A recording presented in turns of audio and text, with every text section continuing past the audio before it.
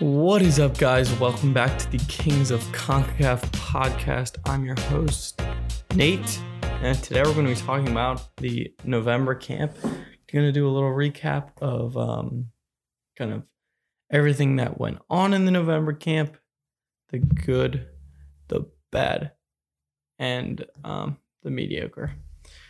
So what we're going to do is kind of talk about the Mexico game and then the Jamaica game, and then kind of highlight some of the things, both good and bad, about the camp as a whole. So obviously, the Mexico game, there was only basically positives that we can take away from that. You win 2-0 against the top team in CONCACAF. You play exceptionally well. You don't really make too many mistakes. There was a couple instances in the first half of that game where we got caught out, but didn't end up mattering. The game was won. Zach Steffen came up big, made great saves. So there's not really much to complain about in reality. Let's see. Mexico game. Pulisic. I mean, we absolutely dominated the second half. It was fantastic work by the boys.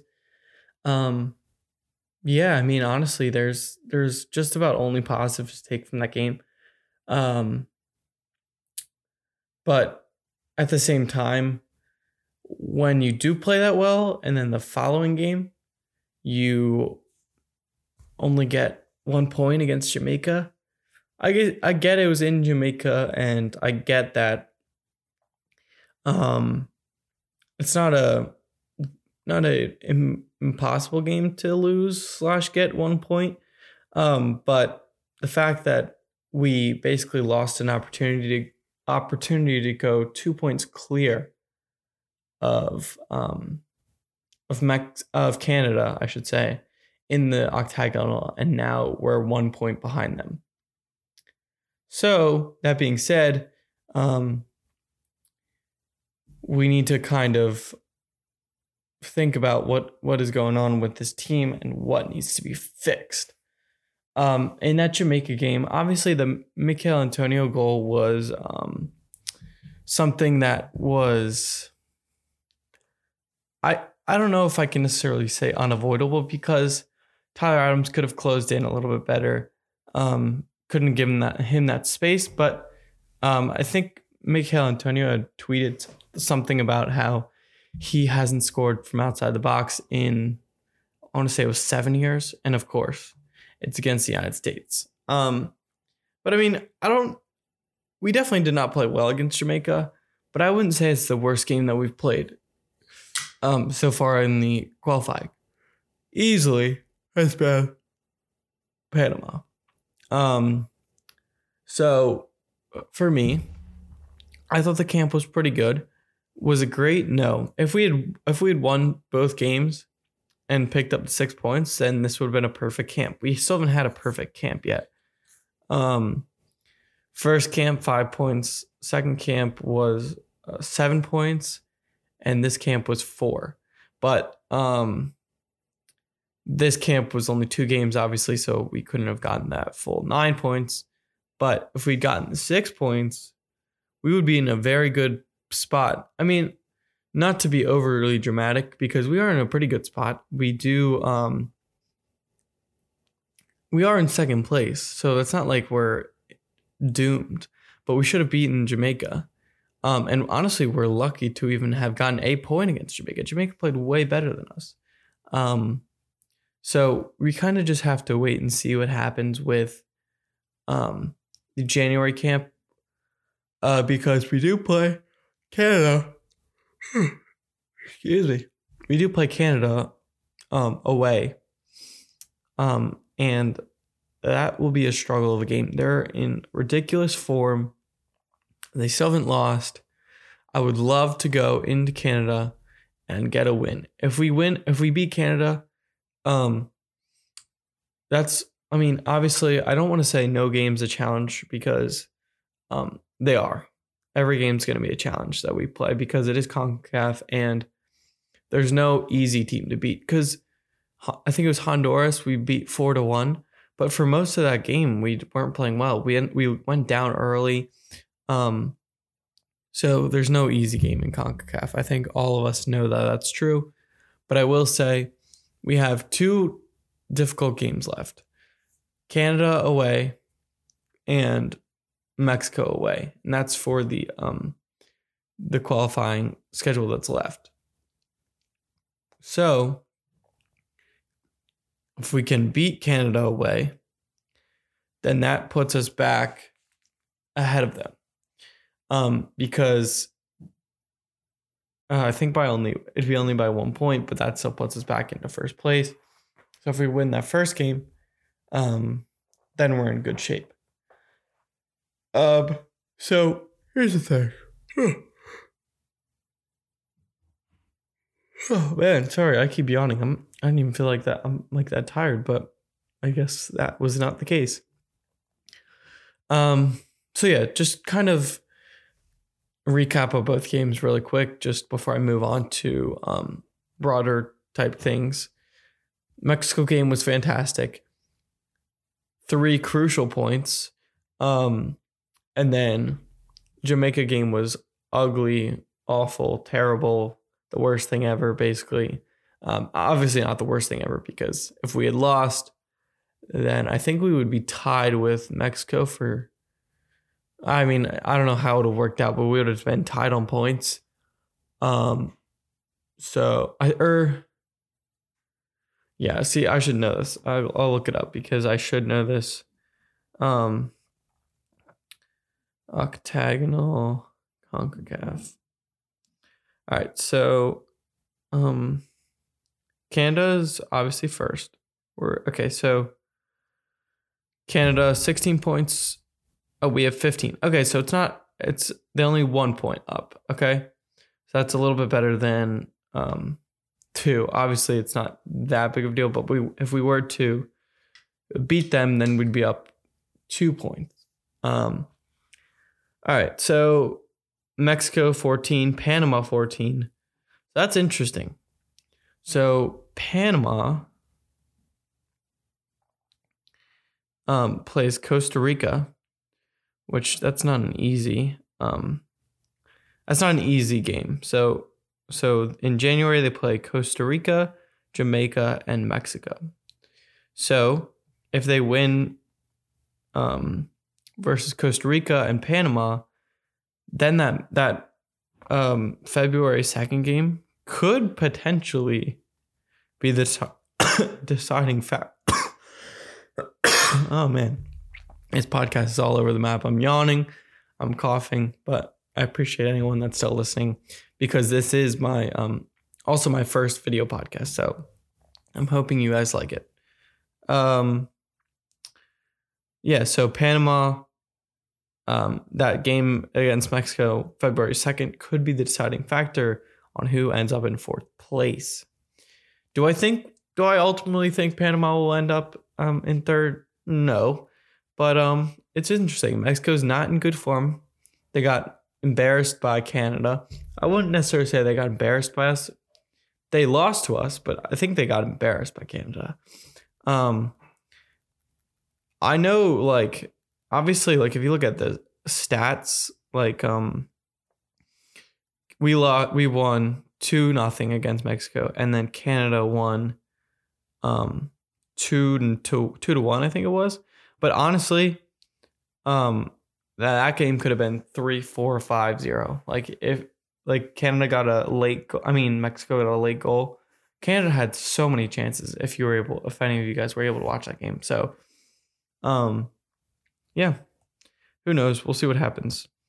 Just looking at the table the games for Canada, just kind of seeing who they play next, because I'm not exactly sure.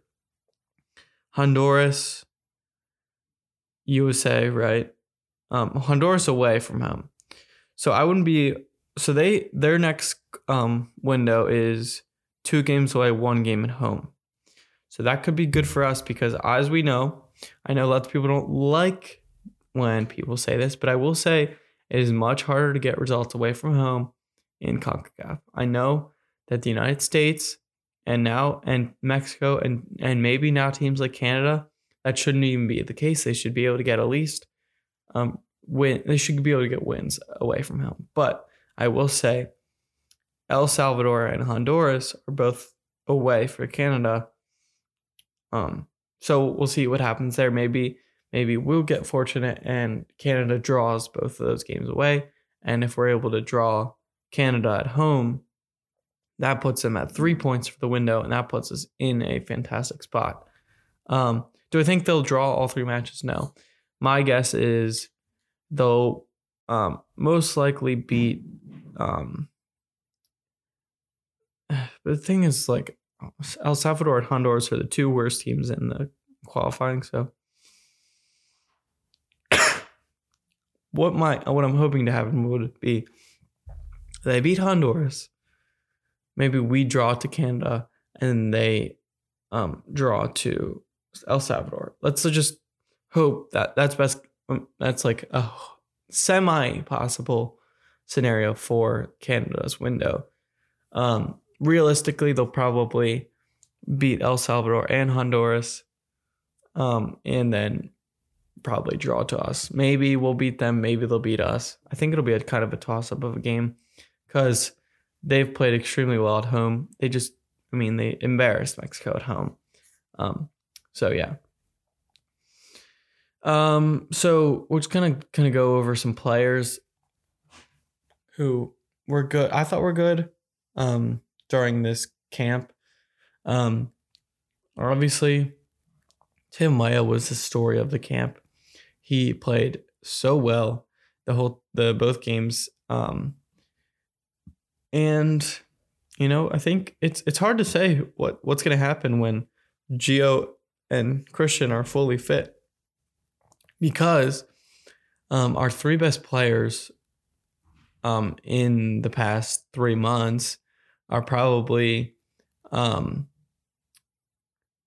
Aronson, Ricardo Pepi, and Yunus Musa. But now Tim Weah might be in that conversation for the best players that we've had, because he now had an exceptional camp. I will say also Tyler Adams as well. But Tyler Adams is a person that his spot's a lock. Like, no one's going to start over him. Where the other 3, I don't know if they're necessarily a lock anymore. Brendan Aronson had an exceptional September camp and a pretty good October camp. Didn't do too much in November and in the end of October camp. I love Brendan Aronson, but speaking on recent form in the past probably 3 games that they've had, I don't think his spot is locked to start anymore. I think at one point it was a lock starter spot, but I don't know anymore if that's the case. Then Ricardo Pepi. So obviously he had those crazy 2 games where he scored 3 goals in 2 games and had 2 assists or whatever the crazy stat was. But since then he's been out of form, hasn't really been able to score. So is he someone that may fall out of the lineup? I don't know. It depends on who Greg brings in. If he brings in a Hoppy, maybe if Hoppy finds his form in the next month and a half, 2 months. I guess it's 2 months until we play again. Maybe DK, maybe Sargent. So we shall see.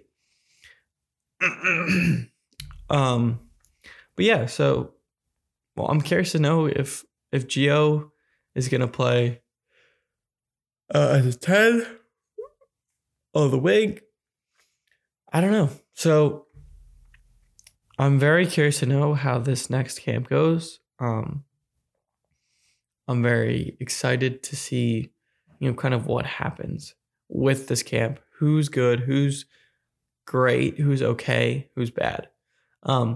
Maybe we'll see Leggett fall out of the lineup. Maybe we'll see Roldan fall out of the lineup. Areola, because I don't know. Areola came in I think both games Areola came in just as a sub. So I don't think Ariel is quite off the roster yet. Maybe Roldan's off the roster. He's not going to be playing because MLS doesn't play again until February, late February. So maybe Roldan will fall out of the lineup. Leggett will fall out of or not necessarily the lineup, but the roster. Maybe we won't see that many MLS guys in February in the January camp. Which, obviously, I'm not necessarily a Euro snob per se. I'm a good player snob. So I think just usually a Europe-based player is better than an MLS-based player.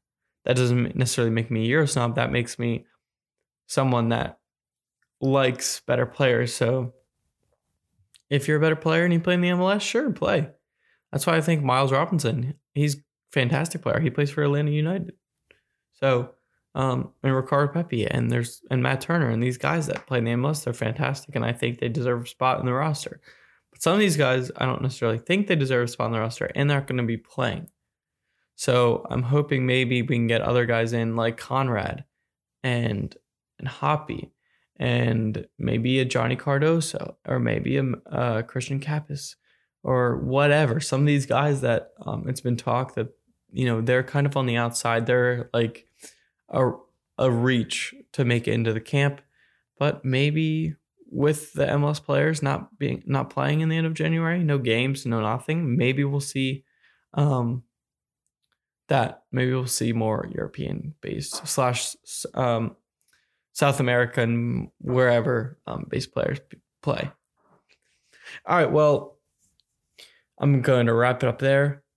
Thank you so much for listening. Now we'll talk to you next time.